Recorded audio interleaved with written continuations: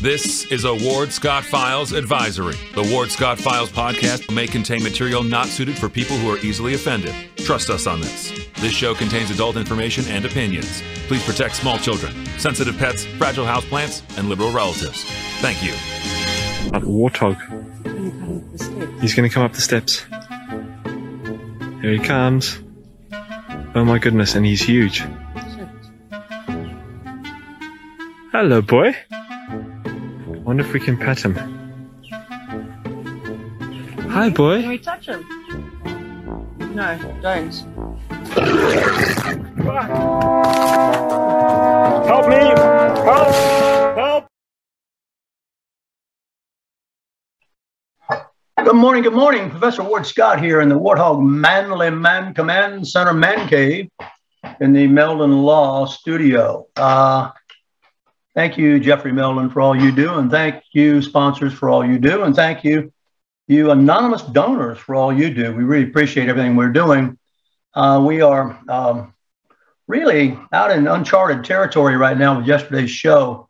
We've had about 2,000 views of that show, which is really rather remarkable, considering that it means that people really care. I've always thought perhaps that the point of, I don't know whether you call it inflammation or irritation or confrontation or discussion or would be at the school board level. The county commission, city commission, the parents don't show up for that, but they really show up for their kids and they show up for their teachers. And so I got to say that I believe one of the reasons for the response is that all along, we have been watching across the nation the school boards be the focus for all kinds of discussions, if we want to put it euphemistically, I suppose, because they're not always discussions, about issues pertaining to their children and how they are taught, and what they're taught, and by whom they're taught. And so this really isn't a great surprise to me that there would be all this interest in this local situation, which seems to be even more inflammatory than normal. I've been around here, as I say, in the school system for a long time. I've seen a lot of issues go on at school board. Once upon a time, we had an elected superintendent, and the last elected superintendent we had was Tiny Talbot back in the late 60s. Then we went, as a result of the teacher walkout, which was a euphemism for a strike, because the state of Florida would not allow teachers to strike. So there was a walkout. And I was involved in that. I was the teacher representative for the 10-county resolution committee here in North Central Florida and for Gainesville High School, where I was a teacher and a coach. And so I was all, I don't know how it comes my way, but it always seems to come my way. And I was involved in that thing, which is called the Teachers Walkout. It was headed by a man named Constance, whose daddy had been my speech professor at the University of Florida, a well-respected man. And his son became involved with trying to get increased pay for teachers and conditions and all that. You know, one of the ironies of teaching then was that you were paid $10 a day to substitute. And I think my first salary per year for teaching was $4,800. So that was in 1966, I believe, 67, somewhere along in there. And when the walkout came, about 50% of the teachers left, 50% stayed. I'm just doing this from memory now. And they could not get any substitute people off the street, mind you, off the street of the pavement, as is in the poem Richard Cory, to come into the classroom with the students. So they had to double the substitute pay to $20 a day to get folks to come in off the street to sit in the classroom, whether they had any training or not, and keep the lights on in the school system. One of the great ironies of the walkout was it got the substitute teacher pay doubled. I mean, come on, isn't it crazy? And also, more seriously, it got the superintendent thereafter appointed by the school board. And so here we are, fast forward, that's 1968. And let's round it off, 70, that's 30, and round it off, 20 more is 50. Over 50 years later, we have come back down to being embroiled in a discussion about the superintendent and what should be done about whether or not one superintendent is doing the job correctly or not. And it's in the hands of a majority vote, 3 out of 5, and can do what the bidding is of the people. And we're going to go into a continuation today of what the people want. And I'm going to be able to use actual documents to support this. And I'm going to tell you why in a moment. So that's just a kind of a summary to bring you up to date on my relationship with the K through 12 system, and of course on into higher education, where I was involved for many years. So, and I've known a great deal, a good many of the superintendents. So it's was not any kind of lack of familiarity that I come to this discussion with you. I want to continue a couple of things that occurred on responses that were pointed out to me that I want to reply to now. There is in Alachua County, let me get my notes here. There is an Alachua County Council of PTA's website, okay? And on this Alachua County Council of PTA's website, there is a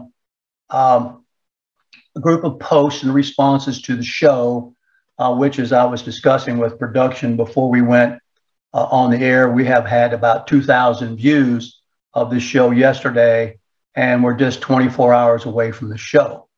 And today is a continuation of that show, because there are more documents that have come in and more time for me to analyze them and more time for me to look at the responses.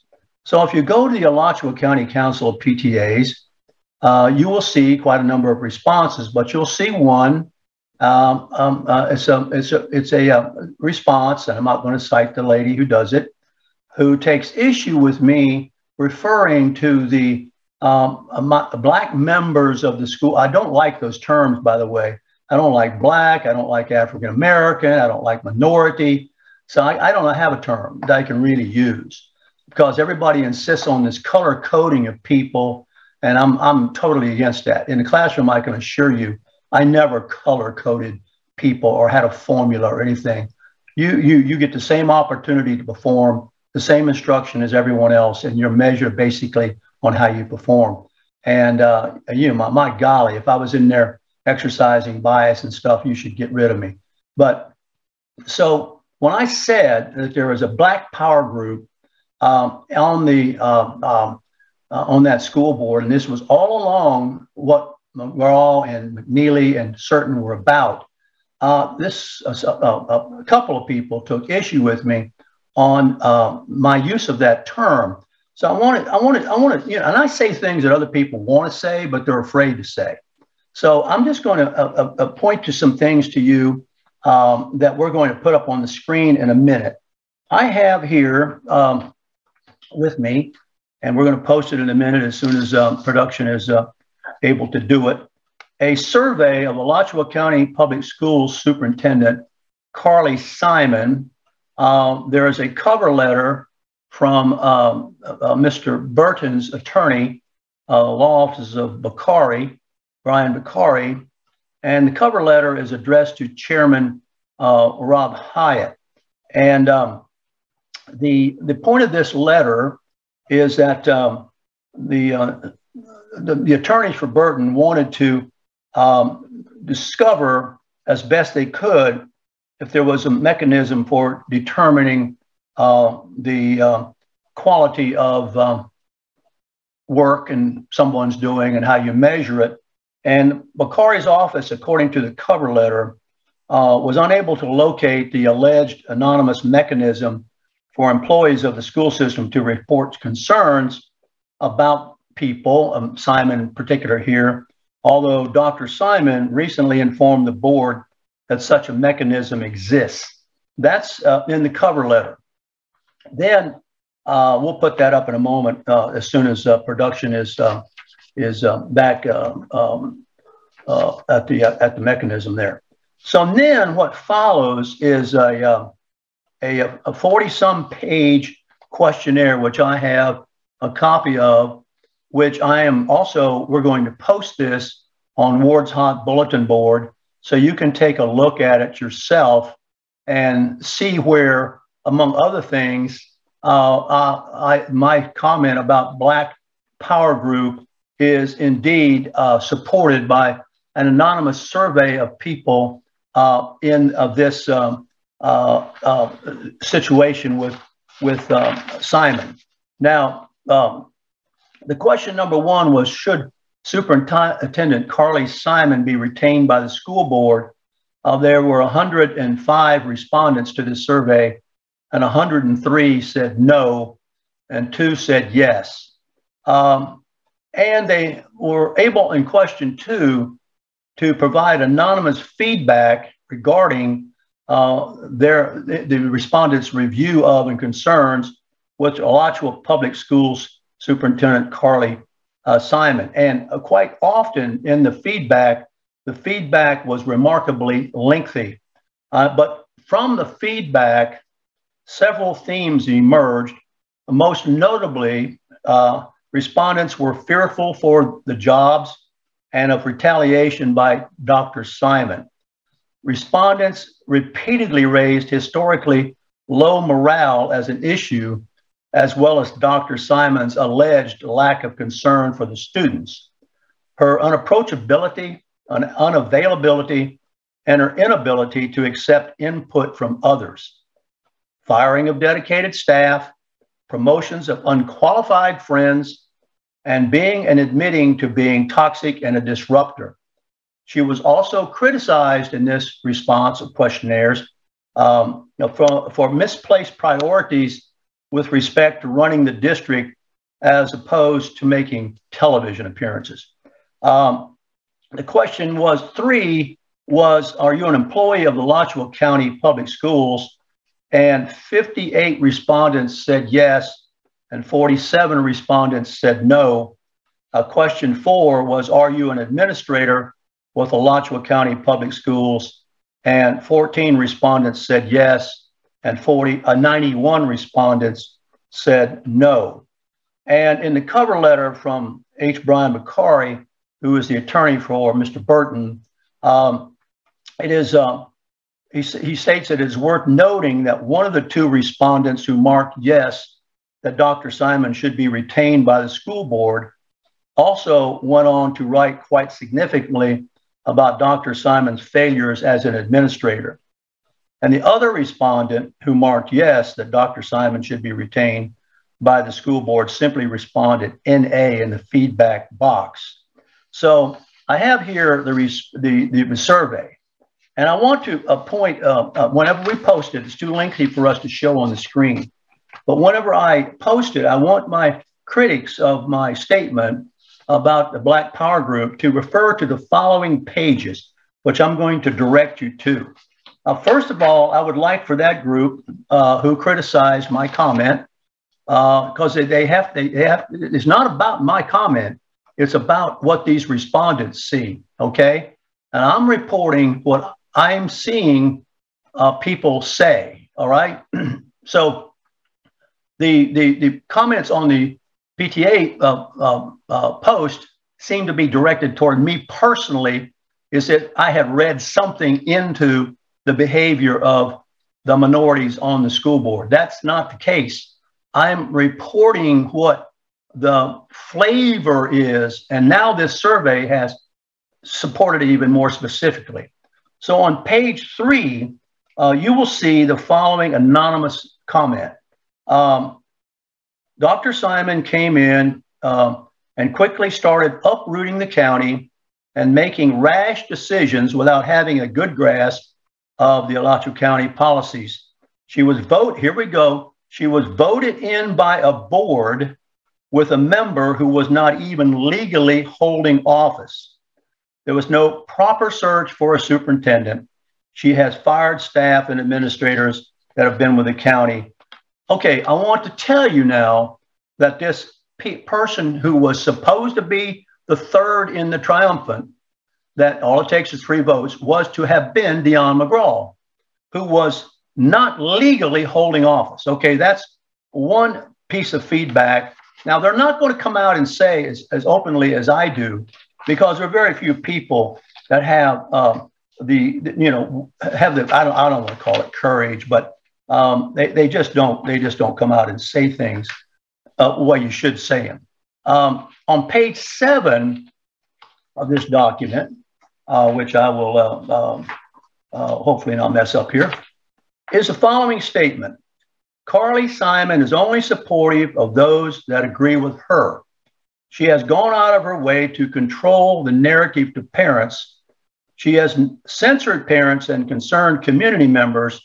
Our teachers do not feel supported by this current board. Well, you can say, what does that have to do with what I commented about the Black Power? Well, you remember 3 people hired her, one of whom was McGraw, and were the ones that she was representing primarily. So this, you have to kind of know the background to know how that appears. Now, it appears more pronounced ways here soon, and I'll direct you to that. On page 8 of this, she has been a political pawn. Here's probably the most powerful comment so far, all right? She has been a political pawn of certain board members, and it is apparent in the people she released from their positions.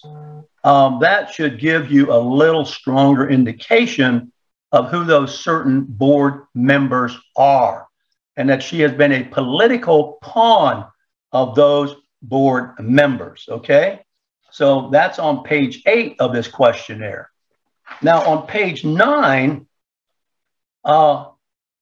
is another rather oblique reference to what we're talking about here. She has installed administrators into positions when they literally were not qualified to perform in those positions.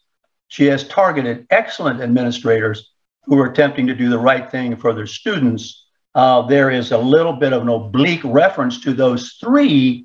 Mind you now, you have to go back to the understanding that she's pleasing the 3, one of whom turned out to be illegal.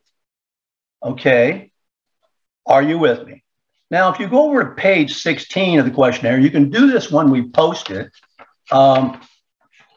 We have here another statement which caught my eye, and I've only gone through this one time. I mean, really, it's really amazing. I'll hold this up just to show you. Here's a very long, I don't know if you can see that or not, a very long response by somebody who felt compelled to write quite a bit.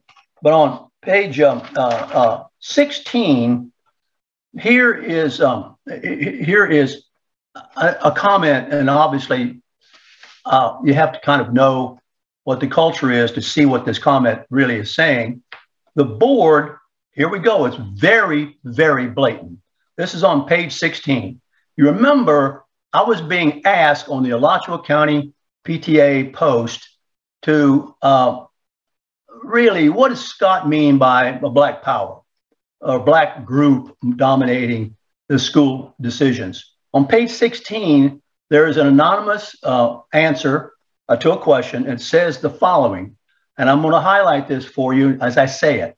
The board has never been more racist or rude, okay? When we post this 40-some page document, you can go to page 16 of 46 pages, and you can see that comment. It is an answer to the question, should Superintendent Carly Simon be retained by the school board? The answer is no, and this explanation then is written into it. Please provide your anonymous feedback regarding your review, and the anonymous feedback says the board has never been more racist or rude. So I'm just addressing, I'm not going to take the lady to task who said it. out on the public post, but you can see it. And there are a couple of people who seem to want to know more about it. So I'm giving you the documentation, okay? On page 19, it says, would you please provide, and this was, should Superintendent Carly Simon be retained by the school board? The answer was no. Once again, why did you say that? And the answer is a very brief answer. Not qualified, 3 board members rushed her hiring. We know who those 3 board members are, do we not by now? And we know this theme is running all the way through the answers to this 46-page questionnaire, but so far, there's only been one person who's been willing to call it what it is, and that 3 board members are racist, okay? So I just want to read this into the public record here. As I say, we will post this, and you can judge for yourself, and you can see it for yourself. Now, let me find one more page here that I went through these 46 pages, and I wasn't looking for support for what I said, because I know what I said is based upon a lot of information and interpretation, and ultimately my opinion. But also, I think it's a fair question for these people on the Alachua County PTA's post there to ask, where did he get that idea from? As if they live in Mars? I mean, are they serious? They don't know where this came from? So the documentation is all through the responses to this questionnaire. Here's another one. Please provide your anonymous feedback regarding your review of and concerns with Alachua Public School Superintendent Carly Simon. And the answer is, she obtained her position by having, here we go, an illegitimate school board member on the board. Now, this answer brings out something that hasn't been brought out before in any discussion I've presented with you, and I'm going to present it to you now because it's in the questionnaire on page 29. Are you ready? I'll read it again. She obtained her position by having an illegitimate school board member on the board. She supported this illegitimate board member throughout her campaign. She supported, let me repeat that. She supported this illegitimate board member throughout her campaign. There's a pronoun reference ambiguity there. Her, I would suppose, references back to McGraw, okay? Her interim position was changed to a permanent position without any vetting. Okay, that's really the point that I wanted to make. So on page, let me summarize for you. On page 3, on page 7, on page 8, on page 9, on page 16, on page 19, and on page 29, you will see support for, in this document, for my statement, which I can give many, many more supports. If maybe we can put up at least the cover letter here, if we can get production back in the saddle here. Put up the, if you would, just the cover letter, please, sir. And I'll go back to the cover letter now that we're posting. We're not going to post for you to see, for me to talk about anyway, all 46 pages, but they will be posted on the Ward's Hot Bulletin board. Okay, so let me rifle through my notes while we're posting that to see if I can retrieve once again the cover letter. Yeah, here it is. So this survey was sent to Rob Hyatt, who's the chairman of the school board, and it was done in order to, since the school board never provided the lawyers with their mechanism for evaluating employees, the lawyers then for Burton decided, well, we'll go ahead and make up our own questionnaire, and we'll see you know, what the truth is. Well, the truth is, and I'm going to go back over that again. See, I think we're putting that up, just a cover letter or anything, and then we'll post the whole thing. Okay, production. Let me give you the response again to what we have here. Question 1 is, should Superintendent Carly Simon be retained by the school board? There were 105 respondents. Only 2 said yes. The question 2, please provide your anonymous feedback regarding your review of, and I read just the anonymous feedback from the pages that referenced what I said was Black Power Group, which is only in one of those pages overtly called by its name, according to that respondent, as racist. All right. So number 3, are you an employee of Alachua County Public Schools? Interestingly, it's almost 50-50 respondents. 58 respondents were an employee of the Alachua County Public Schools. 47 were not. And are you an administrator of Alachua County Public Schools? 14 were and 91 were not. Okay, I think we have the cover letter up there. We will post after the show here on Ward's Hot Bulletin Board. I think production has given me a thumbs up on that. It's actually already posted, my friends.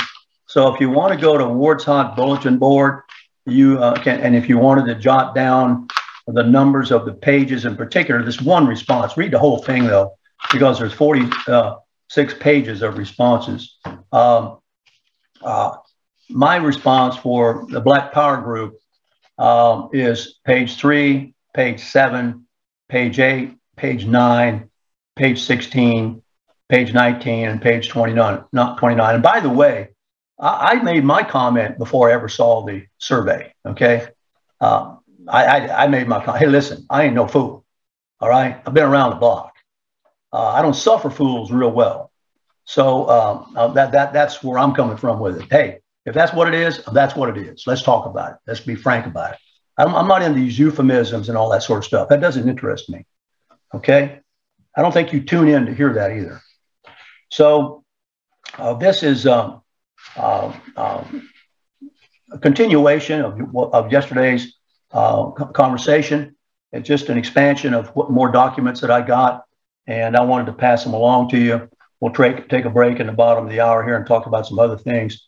But my understanding is that there was a plan to give this fellow Burton's job, who was the camp guy, whose name I want to make sure I get right here. I think it's in this cover letter. Perhaps I can find it real quickly. Anyway, he was the guy who worked out there that she seemed to be palling around with, and wanted to make sure that she used his testimony at Camp Crystal Lake to against Mr. Burton. And then the plan was, as I understand it, was to make that gentleman replacement for Mr. Burton. Well, I understand now, if I have this right, that did not happen. That this pressure by the attorneys stopped that from happening. However, it seems to have been something which was planned to do. I can't find Prescott is his name, I think. Prescott Cowles, as I remember it. So now there's a yeah. Let me just make sure that we have that right here, because it's in these documents I have here.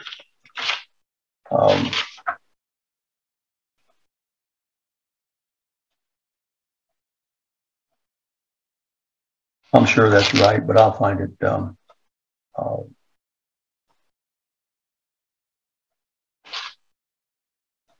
And let me also go through this before we take a break. Now the lawsuit that's being, I guess it's being threatened. And I've got a copy of that. We'll put the copy of that up.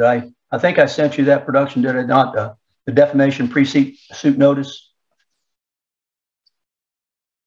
Yeah. Okay, we already have on the bulletin board the defamation pre-suit notice and demand for retraction and renouncement. This has also been sent to Hyatt, and this is a threat to fire the big guns at Simon for the following: her defamation of Mr. Burton by questioning the financial issues at Crystal Lake, accusing him of financial mismanagement, fraud or apparent fraud, minimum financial oversight, misuse of taxpayer funds. These are things that the lawyer has quoted in the letter, which we posted on the website. If you have any comments, let me just take a moment before we take a break and see. Yes, that is his name, Prescott Kyles, I'm told. Thank you very much.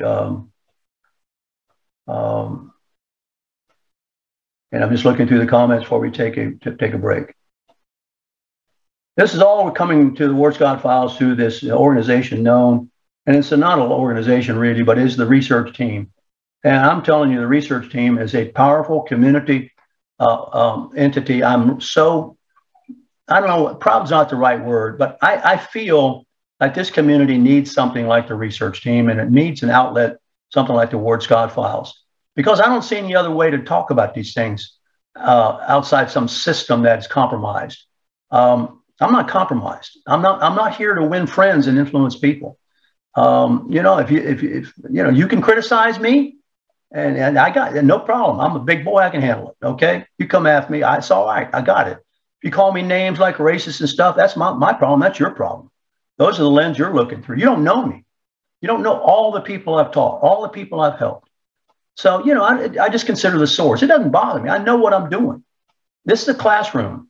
I'm the professor. I'm presenting you material. You're the students. You go organize it and conduct your lives as you will with the information I give you and question the information. There's no problem with that. So that's the way it works. And I appreciate you all supporting the show. And we'll take a break here in a moment. If you got any questions during the break, we'll play a couple of our little ditties, and I'll take a look to see if there's anything I need to address. But we'll be right back in just a moment. So what I've shown you now and posted are the new documents that we have. We have the 46-page questionnaire. We have the defamation lawsuit letter. And we have the cover letter for the 46-page questionnaire. Now, tonight is a meeting, as I understand it, and I anticipate that to be quite an interesting meeting. Will I attend? No, I don't attend those things. I get culture shock if I get anywhere near Gainesville. Okay? We'll be right back on the Ward Scott Files. Stay tuned. This is Ward Scott, and I want to thank all our sponsors who keep the show going and pay the bills. The Ward Scott Files premium sponsors are Crime Prevention Security Systems, large enough to serve you, small enough to care. The Ward Scott Files gold sponsors are On the Spot Dry Cleaners, Okita America Martial Arts, R&R Construction, Gators Dockside, and Style Cuts. If you are interested in promoting your business on the show, you can visit our website, www.wardscottfiles.com, and click on the Advertise Here banner on the right side of the page, or call my friend Freddie at 352-284-3733. Again, thank you to all the great businesses that support the Ward Scott Files. And remember, if you like the show, thank our sponsors and support the businesses that support us. If your brains were lard, you couldn't grease a small frying pan. To call you stupid would be an insult to stupid people. Achtung, Achtung. The papers are not in order. Step out of the line and report to the inspection station. We are going to search your belongings. Mach schnell! That warthog. He's going to come up the steps. Here he comes. Oh my goodness, and he's huge. Hello, boy. I wonder if we can pet him. Hi, boy. Can we touch him? No, don't. Help me! Help! Help! All right, welcome back to the Ward Scott Files. Yes, we have freed the beep. And you hear what is hollered when he hollers, help me, help me. So there you go. It is a family show. Put your hands over your kids' ears and they won't hear it. So I'm just looking through here on the Meldon Law Studio here, hotline, anything that's coming through that I need to address. Hello. Hello. See some people with whom I'm familiar.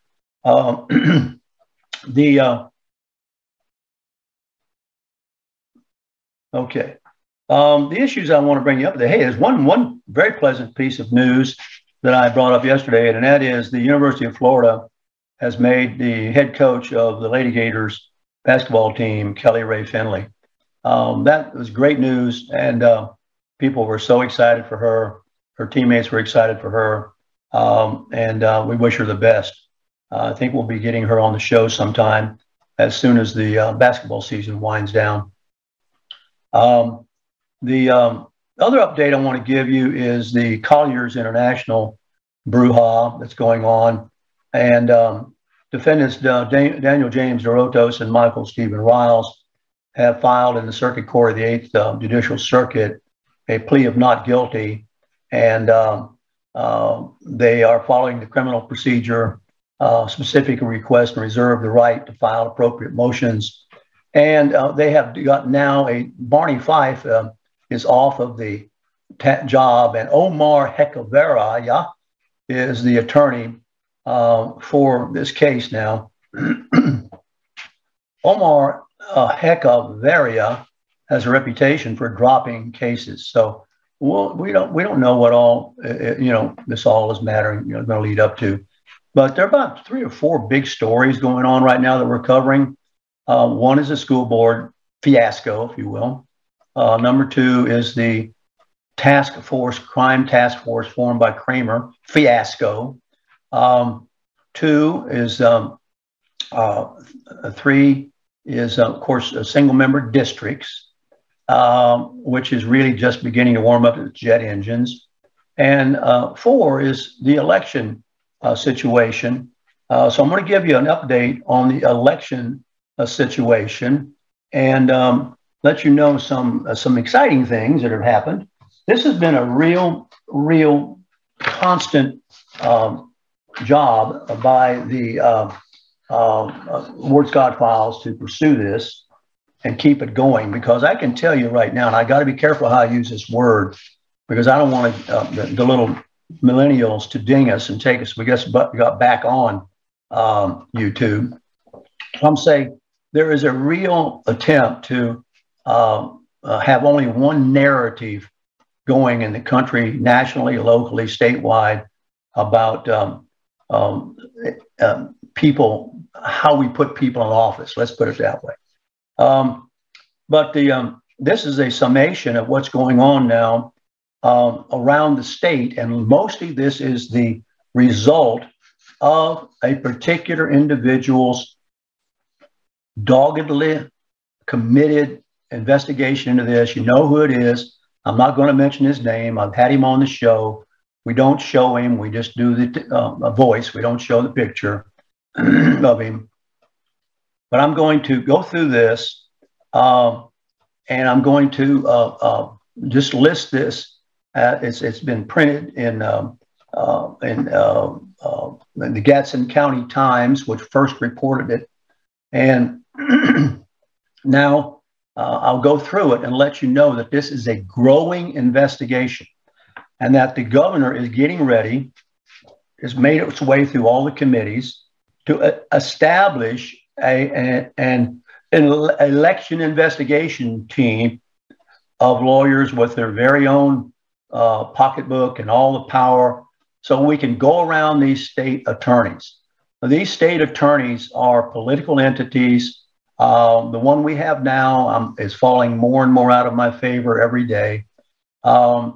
They just really, since they're elected, it really makes them, well, I'm not going to say, let's put it this way, makes them nervous, all right? So the Gadsden County Supervisor elections, and this is all a result of the effort from a little lady who is a reporter and a graduate of FAMU, who first started covering this story for Gadsden County, which is a real small county, and it has grown and has grown and has grown. The Gadsden County Supervisor elections and the Florida Department of State, they've initiated an investigation into possible voter beep related to 23 voters, okay?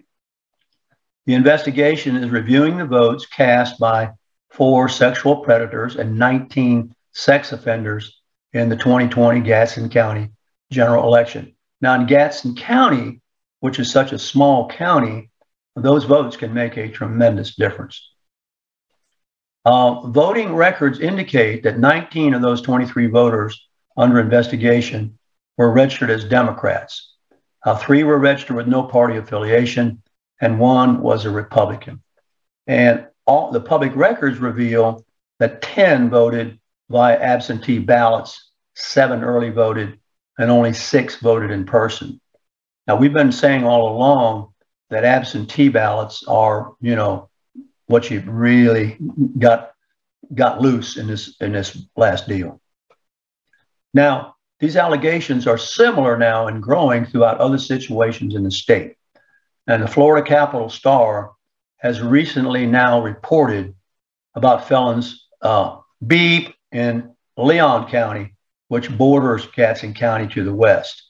The Leon County Supervisor of Elections has told the Capital Star that he has started the process of getting involved with whether or not felons were illegally participating and in the 2020 deal.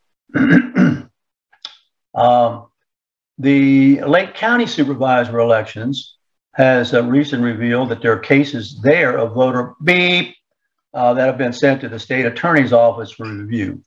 There's an email from a concerned citizen. Let us just say on the Ward Scott Files, we know who the concerned citizen is. And the concerned citizen has been pushing the supervisor of elections throughout the state to encourage the state to improve their notification process and to take a look at the registration rolls. The Miami-Dade State Attorney's Office is looking into allegations about misguided behavior there. The Tampa Bay Times has stated that Florida could be in the midst of one of the largest cases of election-related beep in recent history, okay? Manuel Diaz, the chair of the Democratic Party, has sent a letter to Florida Secretary of State seeking an investigation into these allegations and wanting to know about the security of voter registrations. He even is ashamed by these reports, and as of now, there's a fire lit under those type of people who are involved in this system we have of putting our people in office. There is also Governor DeSantis' Office of Election Crimes and Security is moving forward, as I just said at the beginning of this. This is Senate Bill 524. It creates a 15-member Office of Election Crimes and Security and enlists Florida Department of Law Enforcement officers to investigate allegations, even anonymous ones left on tip lines. Huh? The bill also dictates how election officials should scrub their voter registration rolls, commissions a state-level study of how to distribute and collect vote-by-mail ballots, prohibits election officials from accepting grants to help them administer elections, bans ranked choice voting, raises the penalty of voter reservation registration organization errors. It has come out of the Senate Appropriations Committee and is headed to the Senate floor, okay? I wanted to give you a follow-up on that. I had to beep a word, hopefully, because if that word is picked up by the algorithms of the little millennials here who run these platforms we broadcast from, they put us in time out for a while. So I'll probably, beep, and you'll hear it. It's funny. We can leave the F-bomb up there in the Warthog comedy show there, but we can't leave the F up there in the election conversations. How about that? Let me have a sip of caffeine here. Any questions coming up? Let me look at the Facebook chat.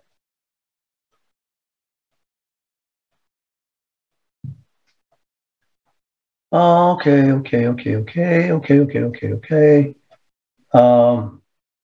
Lots of distinguished members of our community watching today. Thank you very much on live time here. Live time. As you know, we post this immediately out on our wardscottfiles.com. And then we also ship it to Spotify and Apple Podcasts. And more and more shipping it over to LinkedIn. All right. So we're covering the waterfront with information and conversations that the community needs to engage themselves in. So I've given you an update on the situation here with the Colliers, giving you an update on some things that are going on across the state. Let me see if there's anything I'm missing here.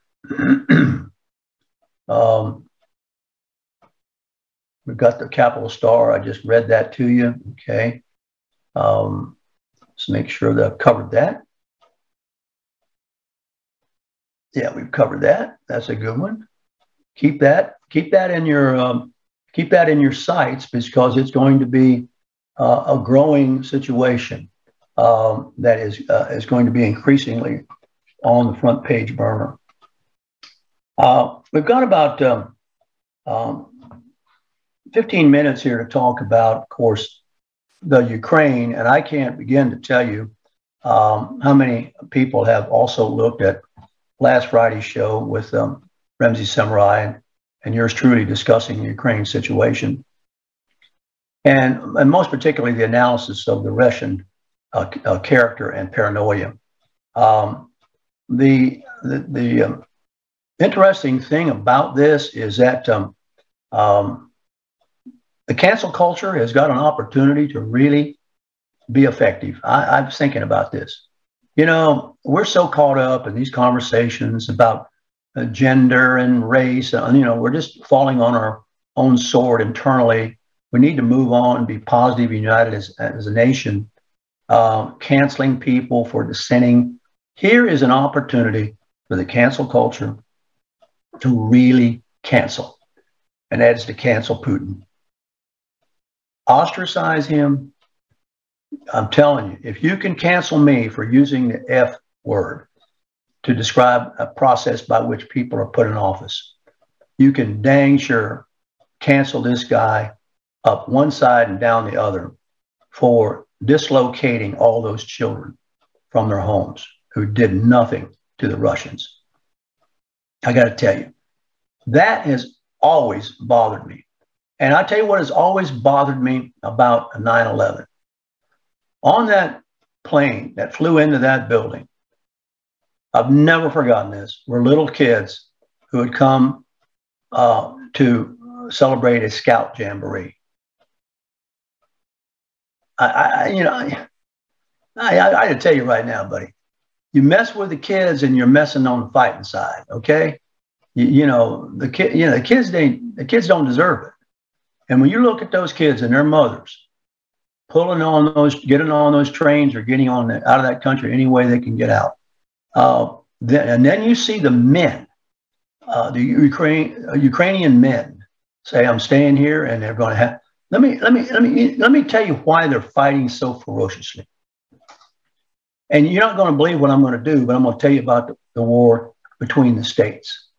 Why did the South fight so ferociously?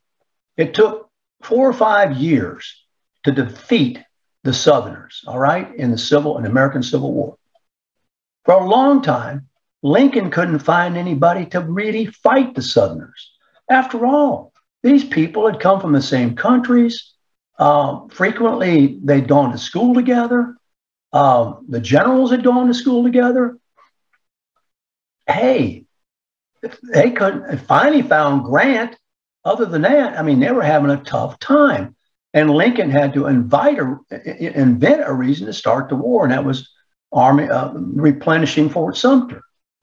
But the reason the Southerner fought so hard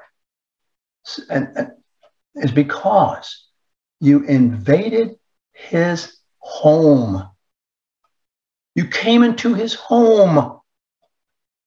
And you want to get, hey, we have the castle doctrine. It is a human instinct that there ought to be a sanctuary from the chaos of the world. And it's the home where the family lives. Okay? That is absolutely the core of a stable community. You come into somebody's home, you've got problems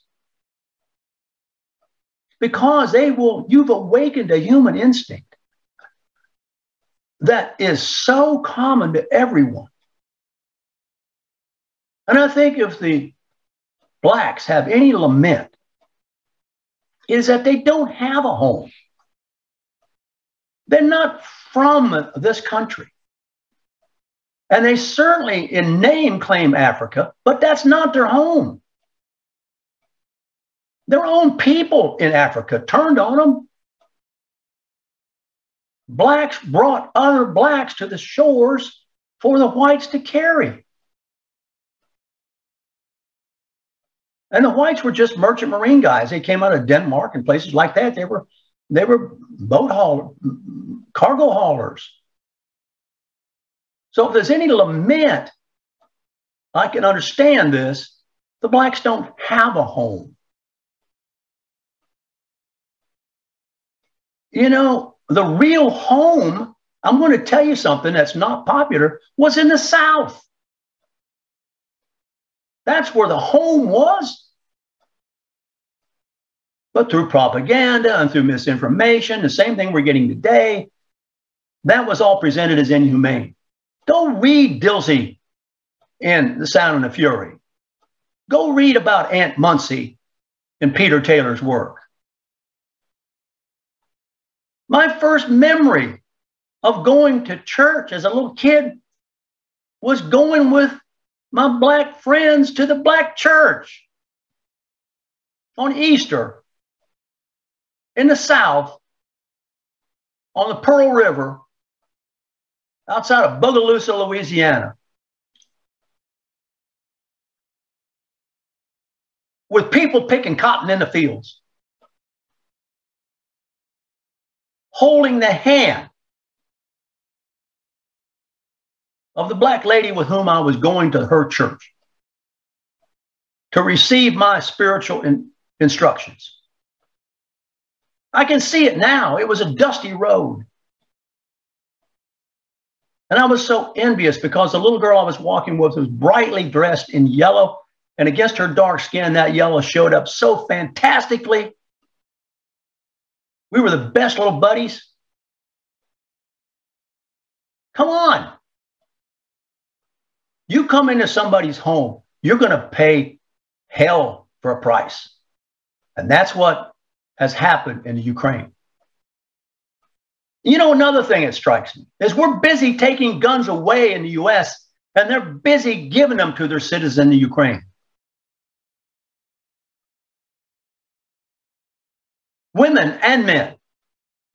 The women won't leave their men because they say, we're going to fight side by side with you for our home.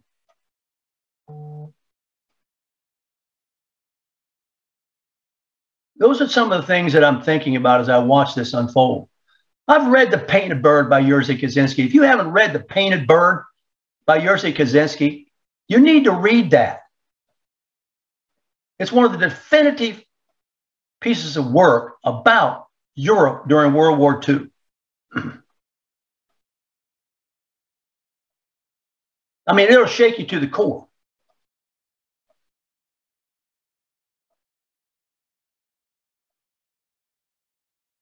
There are a lot, you know, you need to read, if you can get a copy of it, Brandenburg Concerto by my great friend, János Somény, the Hungarian poet and novelist who escaped Russia and Hungary and the Germans through England and came here. I learned so much from him about writing, about culture, about chaos. He's now passed. He lived into his 90s. What a great friend he was. From Hungary. His father had been a member of parliament, and the Russians killed his father, many members of his family. He escaped. His last days after the war, when the Russians had taken over and were forming the Soviet Union, he was told by the underground Hungarian network, I'll never forget these stories.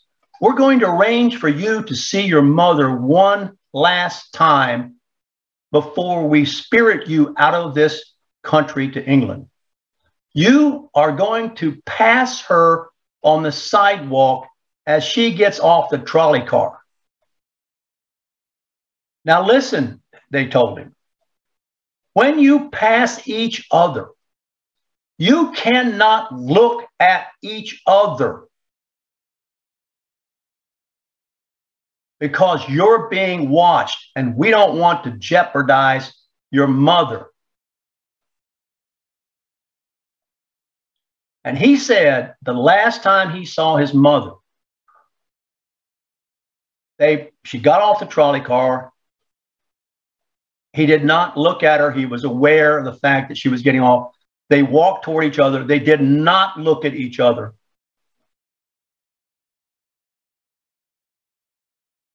And that was it. They passed each other in anonymity. He came to the United States through England, spoke Hungarian, spoke German, spoke Russian, spoke English, wrote in English. Brandenburg Concerto is one of the great short stories. It's in a publication called A Slow, Soft River. It's about going home after the war to the bombed out rubble that once was a fantastic civilization, and unable, because of the destruction, to find your own home because it's unrecognizable. It opens with him sitting in a boxcar, and the only way he can stand the chaos and the war, and he's wounded, is to play in his head the Brandenburg Concerto. And as he's in the boxcar with his head swaying with the rhythm of the train, the story opens with him having difficulty getting the piccolo tuned in his head, the music in his head that was where did the music come from? It came from this great civilization, which was now destroyed, except in his head, it lived on. This great music by these great composers out of this great part of the world, which was somehow, some way, totally turned to savage behavior. I spent so much time with him. We canoed on the rivers together. So I carry that in me as I watch this chaos in Ukraine. And I know I was taught, as I told you before, by Dr. Ants Oras of Estonia. Look him up. Go Google Dr. Ants Oras, O-R-A-S, Ants, A-N-T-S. He's gone now.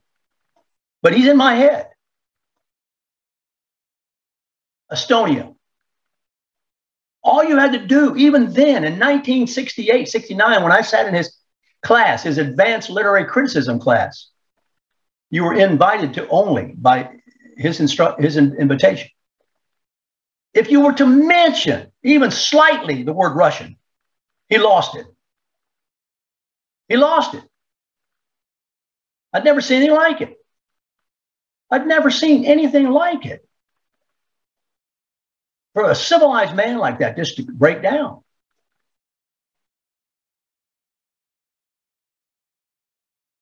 Professor Ward Scott here, the Warthog Manly Command Center Man Cave. Have a great day.